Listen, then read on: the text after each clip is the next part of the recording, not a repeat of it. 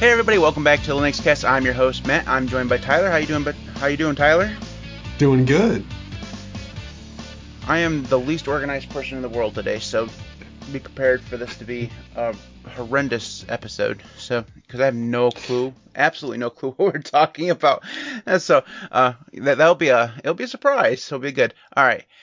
So this is the Linux Cast. We talk about Linux usually and FOSS related topics, and we always start off the show by talking about what we've done this week in Linux. We haven't seen each other in a couple weeks, so Tyler, what have you been doing in the last couple weeks in Linux? Live streaming game development. I'm working on a Resident Evil inspired little game. It'll be like a 45-minute free game on itch. And yeah, I've been working on that, live streaming it on Odyssey. It's been a lot of fun. Also have ran into some issues with performance, which has been awesome because I finally know how to fix performance issues, which is great. So yeah, it's been interesting for sure. What you been up to?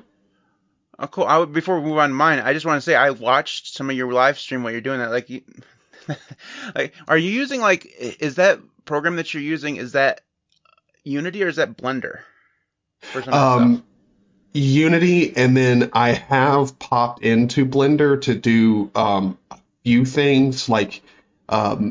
Essentially, all I've been using Blender for is I'll take a 3D model, like let's say the gun, and I'll take that into Blender and just render out the gun as like a 2D view and use that for a nice icon. That's really all I've been using Blender for. But yeah, I am using Unity for most of it. Oh, And it looked very complicated. I was like, I'm very impressed. I don't know anything about any of that kind of stuff, so that was very cool. All right, so on my end, I've been window manager hopping again, as usual. So mhm. I went through and it wasn't yesterday, it was the day before. I decided I was going to go through and try Xmonad again. I did do it, and I've been happy with it for like the last 3 days. I mean, the issues I've had aside with getting it to capture OBS to capture a window, I don't know what's going on there, but um, other than that, I've been actually fairly happy with it, and I've started finally to understand a little bit of Haskell, so I've kind of made it over the hill a little bit in terms of actually being able to use Xmonad again. Whether or not I like it or not, I'm not sure yet. Uh, it's Mhm. cool. I love the fact that it has key chords. So like Qtile has key chords and stuff. Um, Xmonad has those, and those are really useful. I really like those because that's something that you can't do very easily with DWM. You have to Yeah. use something like SXHKD in order to do it. So that's kind of cool. It's still very easy to get confused in the configuration file, so I'm having a little bit of issues there. Um, but I've also, before that, I was using Qtile for a little bit, and I was having the stupidest issues. Like, for whatever reason, I'd I'd just be merrily going about my day, and all of a sudden my keyboard would stop working. Like, I was like, oh, okay, well, I mean, maybe my keyboard's going bad, so I unplugged the keyboard and plugged in a different keyboard. I got like 4 keyboards around me, and same problem. And it, after doing a little bit of investigation, it only happens in Qtile.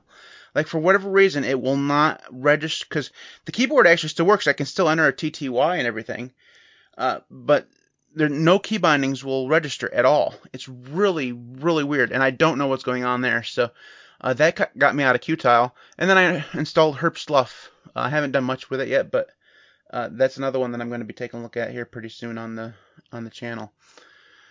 Mhm. Uh, I've heard good things about Ursula. Never checked it out myself, so I will be interested to see that video for and, sure. and you're using GNOME. I know, I know. like you poor bastard. Yeah. Like how, I, s- like you just, I just made you. I don't want to use GNOME, but I have to. that's that's literally my experience. I don't like the devs. I'm not a huge fan of GNOME and Why a didn't lot of you? the choices they make. Why didn't you choose KDE? If you had to use a desktop environment, why not KDE? I don't like KDE. It's just personal preference. I don't like it. How? I want to use You How are we could you friends? might also dislike this one. Oh, I know you're gonna dislike this one, but I would prefer to use Elementary OS 6, but it's not There out yet? yet. Uh, So I'm not going to install something that I can't literally update when the official release comes out. right. So Yeah. That uh, the upgrade path is stupid. Um. yeah. Yeah. Okay. So Um. GNOME, I man. still don't like GNOME, but Pop OS makes GNOME the best version of GNOME. Maybe, possibly, probably not. I don't think there is a best version of GNOME. But There's that being said, the best version of GNOME is probably Mate. That's probably the that's way it is. so true. All right. Okay, so let's jump into the contact information. You can follow us on Twitter at the LinuxCast. You can subscribe to linuxcast.org, and you can contact us via email at the linuxcast@gmail.com. You can support us on Patreon at patreon.com/linuxcast, and you can follow Tyler at you prefer Odyssey, so there is a link now in the show notes to his Odyssey page. Follow him there. He's also on YouTube. The link for that will be there as well. And of course, you can like, comment, and subscribe on this video on YouTube at youtube.com/linuxcast. I got that down. Yeah. Oh yeah, that that was was much, slick. That that was was much good. better. Okay, so each and every Mhm. week we select two news items, and at least my link here is older because it was from last week, but I think it's still relevant. We could talk about it a little bit. So It Tyler, why don't we do definitely yours is. first? Your first news All link. right. Well, my link is pretty interesting. I found it just browsing like Linux news, and I just hadn't heard of it. It's Waylus, I believe is how you're supposed to pronounce it, Weylus, but it's just a little neat little program for your Linux install that can just turn your phone or tablet into essentially like a Wacom tablet. Um, and I just thought it was nifty. I'm definitely going to be doing like a video on it. I just thought it was interesting to read about it because they are they already have experimental Wayland support, which I thought was probably the only thing that made it all, like really relevant for new, Linux users. Maybe somebody who's just popped in and is using GNOME or GNOME Ubuntu, like the newest version. They might be running Wayland and just don't even know it. So it's interesting that Wayland support's already, being worked on. But yeah, I just thought this was a nifty little tool for anybody out there who I don't know, maybe wants to start doing some graphic design on their Linux install, but is not going to shell out the money to go get a Wacom tablet. Hey, here's something that just might pique your interest and just might, replace a Wacom tablet. Make it not even necessary to go out and get one. What are the like tablets and phones that it supports? Is like will run on like any like Android tablet or whatever? I believe it's Android tablets and phones. I'm not sure about iOS at all, but yeah, it it just I don't think there's any weird like support issues when it comes to your phone. I think just as long as your phone's relatively up to date on its Android version, I think you should be able to install it. It does also make a lot of sense though if you're going to be using a phone, you probably want to use something like the phone I've got where it's got like an actual stylus with it. Um, just because I assume that's what you're going to want to be doing is, drawing Mm. and doing stuff. So, but yeah, it seems like a very interesting project. And as I do my video on it, I'm sure I'll find out any weird bugs or issues that I come into with it. I'll definitely talk about those for sure. Cool. Yeah, I'll definitely pay attention to that video. It looks really awesome.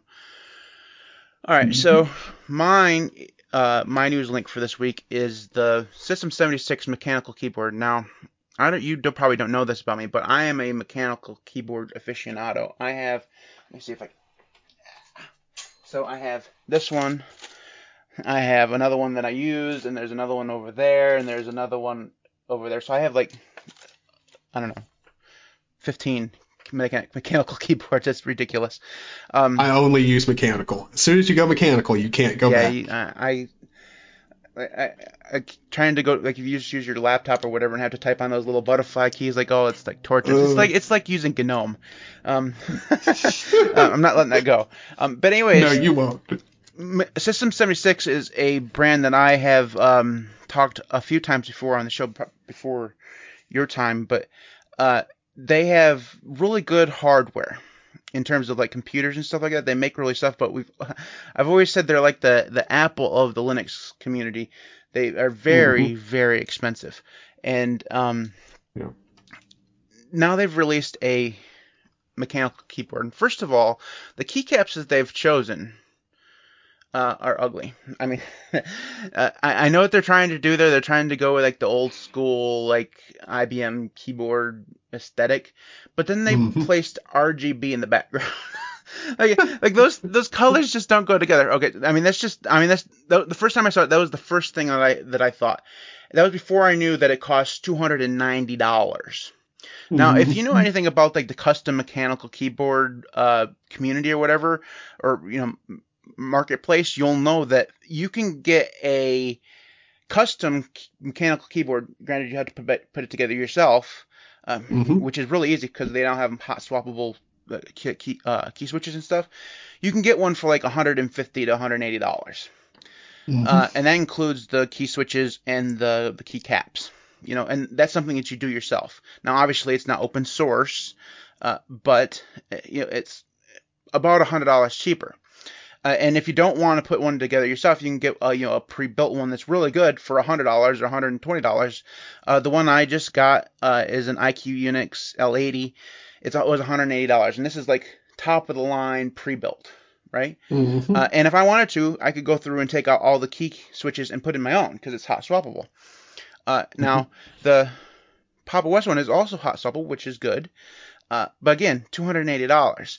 So the question I have is the fact that the hardware and software is open source justify the fact that it's at least $100 more expensive than similar boards?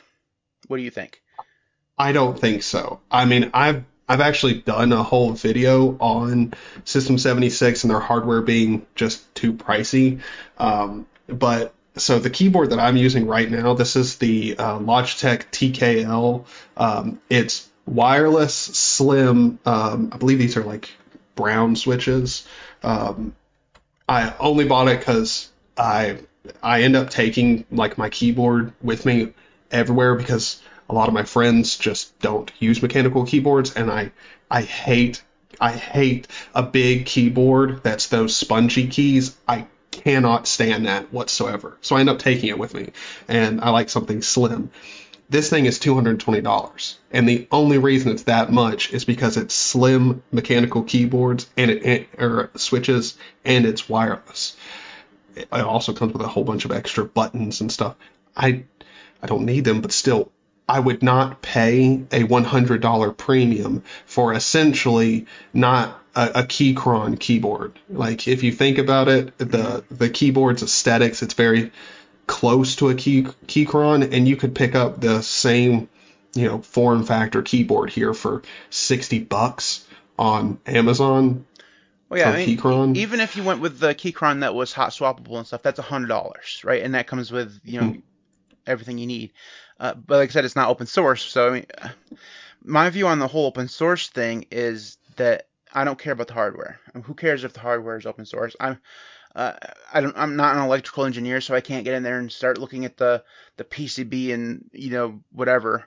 Uh, the software, the fact that that's open source is great, and I understand that it costs money. Now, I don't care that there's a premium on this. I think $200 would have been a great price. It would have I think been, it would too. maybe it's about $50 more than really what it's would be worth if it wasn't open source. That extra $50 is a great premium for whatever. $300 is just too expensive. I mean, you go on and on about the price because the price is really the thing that you know caught my eye and made me say, well, this is no, no, sorry. But I mean, the the problem is that especially in the 65% keyboard market or whatever, there are just so many options. Hmm. In terms of and they're really good. I mean, it's not as if like we're talking. I mean, you mentioned the Keychron at $60. There's a ton of like 65% keyboards between $65 and $80. I mean, there's like hundreds of them. Go to Amazon and search for them. You got like every Chinese brand you can imagine has some. Razer has one. There's the An Pro. There's all these ones, right? And they're all less than $100. There's just This is the reason why open source hardware never works, is because they have to charge. I mean, I understand that they can't do the whole mass production thing that other companies can do, so that's going to be more expensive. I understand it. It just They always take the more expensive part and then just push it way out of the park in terms of just you can't justify $300 for a keyboard, because at $300 you can get a whole kit and get like top of the line. Now, obviously, you can spend way more than $300 if you're gonna, Hmm. get crazy switches and crazy form factors and stuff like that. But at $300, you're like right at the point where you can build an actual keyboard for that. No, And I mean, like, let's be honest. At $300, you're pretty darn close to like Moonlander or Ergodox Easy like land. hmm I I can't justify a small keyboard well, I mean, with limited. at $300, you're getting very close to computer price, right? I mean, you can almost buy it. Well, when you put it like that. Well, at $500 you can get a computer, right? So you're $200 away from actually buying a computer. Now, this is just a keyboard, right? I mean, if you look Mhm. at it, you can buy that Raspberry Pi 400 or whatever for like $100. That is a computer. Now Yeah. it's a crappy keyboard. Now, if this had a Raspberry Pi in it for $300, that'd be cool, right? That would be much more interesting. Because Hell, it even an Arduino or something in it, yeah, just anything. it'd be Like, cool. I mean, that'd be really neat, because then it would give it something that makes it more than just something that is you can buy for $150. yeah. So yeah, I think that's our thoughts on the System 76 thing. It's disappointing because when they first said that they were going to do this, like, well, you know what, that's really kind of cool. But there was always that niggling back in the back of my mind, like, well, this is System 76. They're going to charge, if System 76 made wheels, they'd be the exact same price as the Mac Pro wheels. Yes, they would. So, um, they're the Apple, the Linux community. Whatever. What's mostly disappointing about it is that System 76 seems to be the only vendor here in the States that we can actually get this kind of hardware from. Now, you can talk about Hmm. Dell and IBM or whatever, but I mean, if you want to buy an Ubuntu-based Dell laptop, good luck finding it on their website. I mean, Yeah, exactly. they No. bury that thing like they're ashamed of it. Uh, so, Even their technicians, if you were to call them up, I'm pretty sure they'd be like, "What? Sure, I'll ask my manager if we have it, but right. no." um. Anyways, uh, what was I gonna say? Okay, let's go ahead and move on to the main topic. What is the main topic this week, Tyler? The main topic is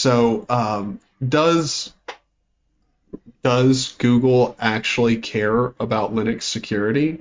At least they talk like they do. I don't know if you saw the link that I put in here, but it's um, about Google funding some Linux kernel developers full time to just maintain and uh, focus on the actual like Linux kernel security and continue the development.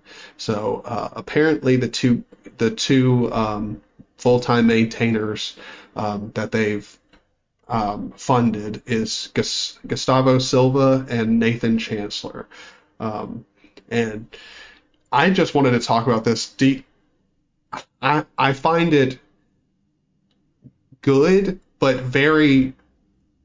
I'm very wary of the fact that Google is actually funding and making it seem as if they do care a ton about Linux security. And for their own purposes, they do care about Linux security. And I think that's sort of a problem. Um, I don't know. How do you feel about Google funding full-time maintainers for security? It doesn't surprise me at all, because if you look at the biggest contributors to Linux kernel, actually, one of them is Google. So, Hmm. and that's been that way for quite some time. So it's not that. I think that they probably do care about Linux security. The real question is, do they care about it because of Linux security or because they use Linux? And I think Mhm. that that's the where it goes. They're doing it for selfish reasons, and whatever. I mean, that's okay as long as we Yeah. benefit from it. Who cares what their motivations are behind it?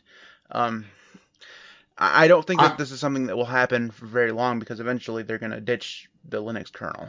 Um, mhm. but I mean, if you look on your phone and look and see what Linux kernel you're using on your phone, you'll probably find that it's probably 4.14 or one earlier than that. There's a ton. If you Mhm. look, there's a ton of 3 dot stuff out there in terms of Android Oh, phones because they really? just don't get updated at all.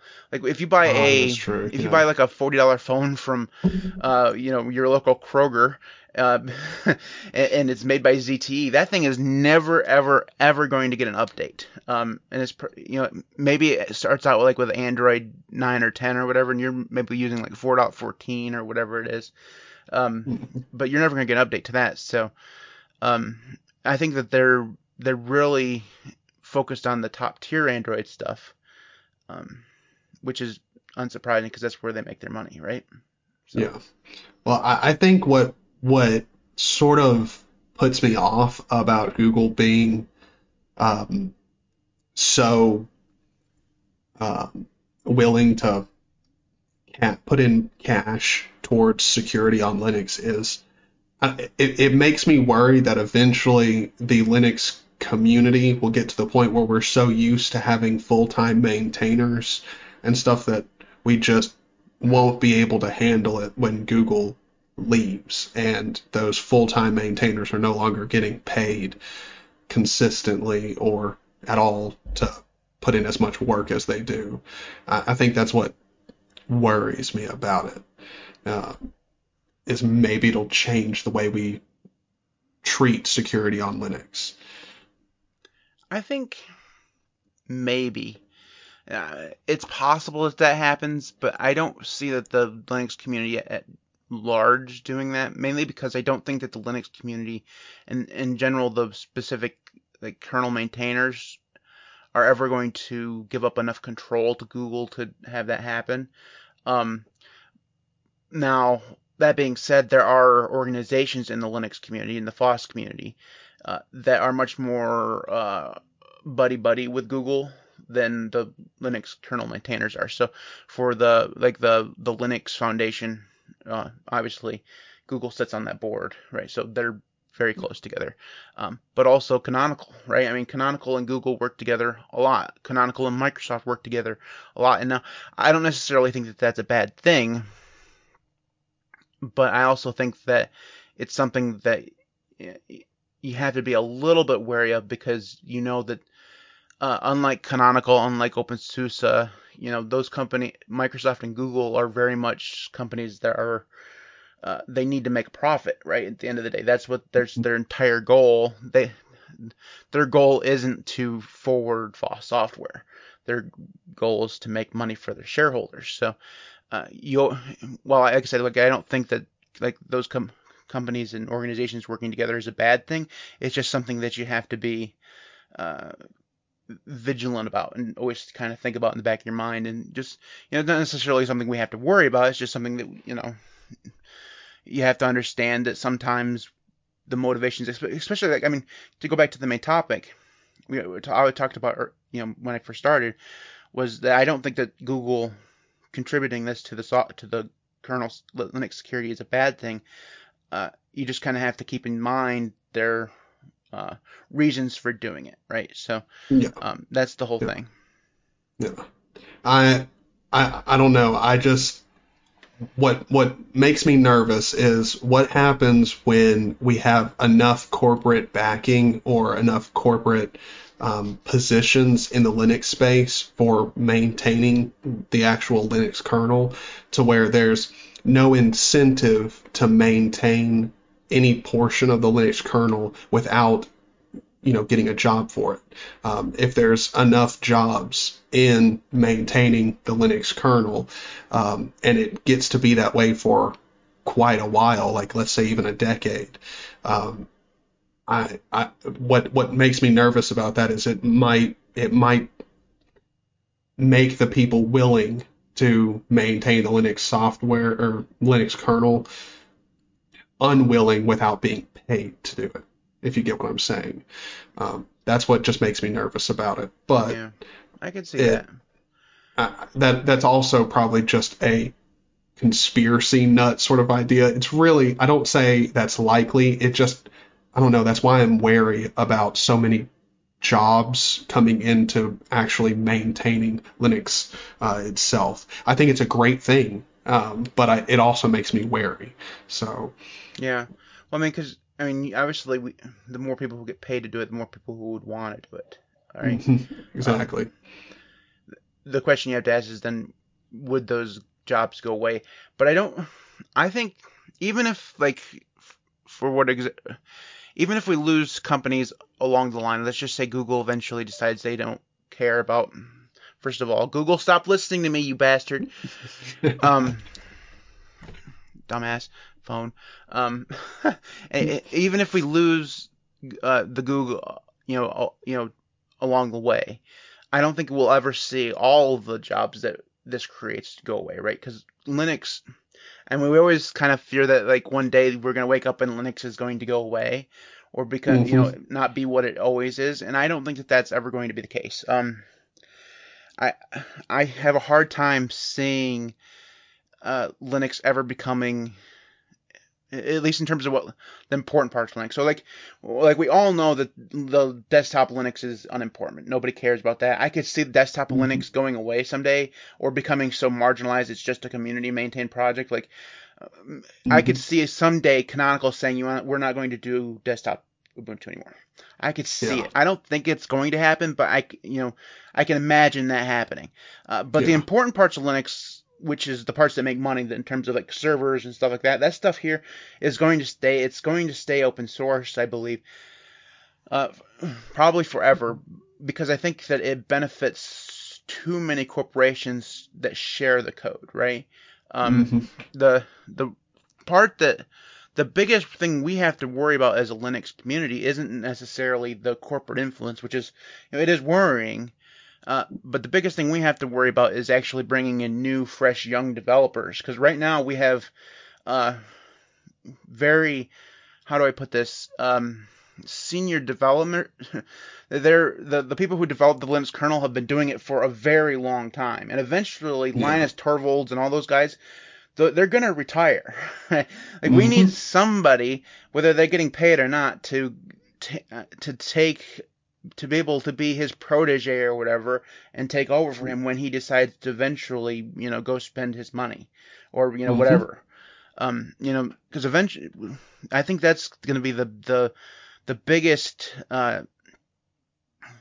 the biggest thing we have to do as a community over the next 15 to 20 years is replace the OGs, right? hmm The people who started Linux that are eventually going to age out of the system. I mean, obviously, Yeah. I'm saying, well, I'm killing Linus Torvalds off, but eventually he's gonna, like I said, he's gonna Yeah. retire, and all these guys that work with him have been with him since the beginning, basically, and that was like the mid 1980s. So it's been 35, 36 years, so it's been hmm a long time, and eventually he's going to retire. So we need the fresh blood, and what would be really great is to see like a benefit from this whole Google thing of them bringing in developers or whatever. Because if they can bring in developers and pay them, and then get those developers interested in open source, those developers may eventually go on when they leave Google, because people leave tech companies all the time to move around, right? Maybe hmm eventually they go work at a Mozilla, or they go to work for the Linux Foundation and develop the kernel or whatever. Maybe this brings in some fresh developers. That'd be Yeah. one positive way of looking at it, right? Yeah. I think you're definitely right. Yeah. Well, I mean, we can hope I'm right. It's also possible we could look at it completely the other way around and say this is Yeah. the Yeah. doom of the Linux kernel and everything is going to be terrible and we're all going to be using Chrome OS in a year and it's going to be just horrible because God. the only thing worse than GNOME, Chrome OS. Chrome OS. Yeah. Chrome OS. No, I don't know if this is true. Do you know if it's true that Chrome OS is based on Gentoo. Is that true? That is true. Yes. Why, if they were going to base it on a Linux base, why would they base it on Gentoo? That's just, like, come on, man. Arch, by the way. Yeah. I mean, come on. I got a cough. I have no idea why they went with Gen 2, but There has to be some technological reason why they went with Gentoo. Um, I mean, obviously, Chrome OS is so far removed from its Gentoo base that it probably doesn't matter what they built on. oh yeah. Oh yeah. But it's weird that they built it on a Linux distro at all instead of just building it on a kernel like they did with Android. I Well, mean, it's amazing to even think that it's based on Linux because I don't know. Have you seen the steps it takes to get Linux running on a Chromebook? it takes, yeah. Well, now, I mean, base wise, I've seen some of the stories behind it, but even just using the apps within Chrome OS, at least for a long time there, was actually quite burdensome. Hmm. It's apparently a lot easier now, but Yeah, still, it's a pain. yeah. Okay, let's go ahead and move on to the apps of the week. So let's. Why don't you go ahead and talk about your app of the week? So my app of the week is called Dust 3D, and it's this really neat and simple 3D modeling software. I'm definitely going to be exploring it some more. Um, it's completely free and open source, and it's not meant to compete with like Blender or anything. It's it's completely different. It's meant for just if you want to model something, and you need either a very simple model or you're not trying to get very advanced with the model. You just need something as say a good placeholder or something like that. It's really what this is for, or just making simple models very quickly. It's very interesting, and unlike Blender, you can hop in this and know nothing about it and just start messing around for a few minutes and end up with a pretty decent 3D model, even not knowing what you're doing.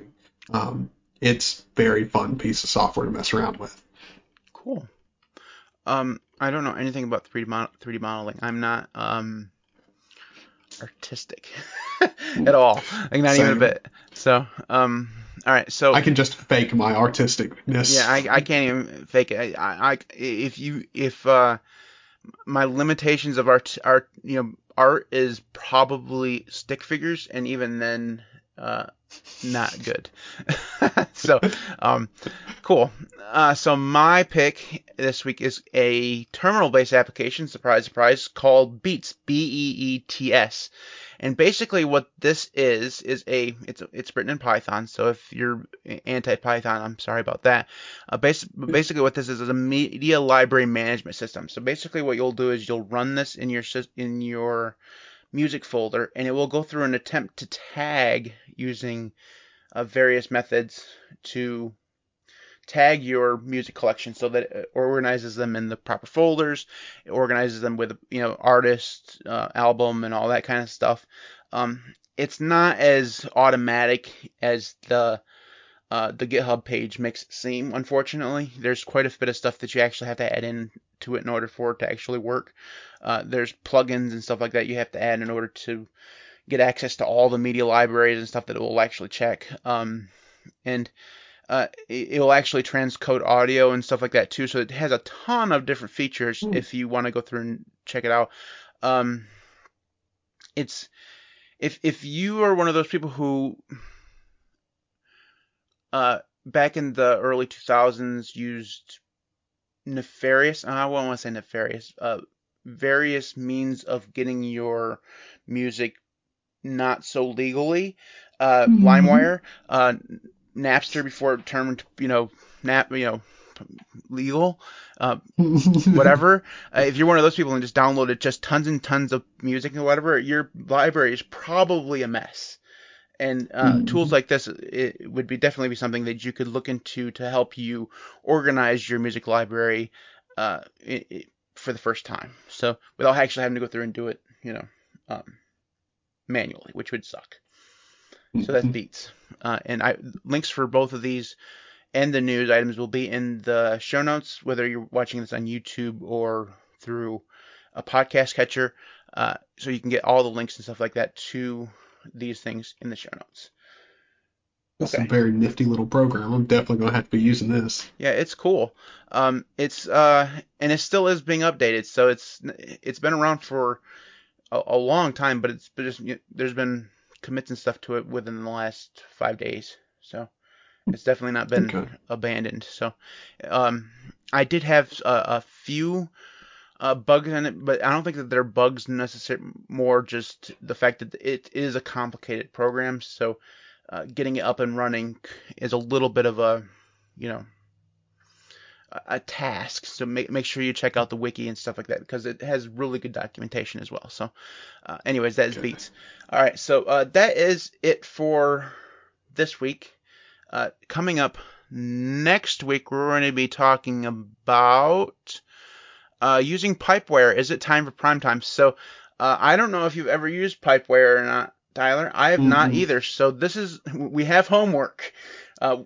Between today and next Thursday, we have to install Pipeware on it doesn't have to be your main system, uh, Mhm. whatever, and use it, or at least try to use it. All Um, right, this is going to be fun. right.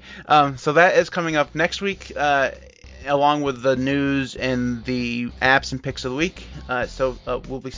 Before we go, I should go ahead and thank our current patrons, if I can. Devon, Can't forget Marcus, to do Meglin, that. Donnie, Spen, Merrick, Campa, Mitchell. There's no big video here, so I'm kind of half-assing this. But thanks everybody for your support. Patreon.com/LinuxCast if you want to support the channel. And thanks everybody for watching. We'll see you next week. Hmm. See ya.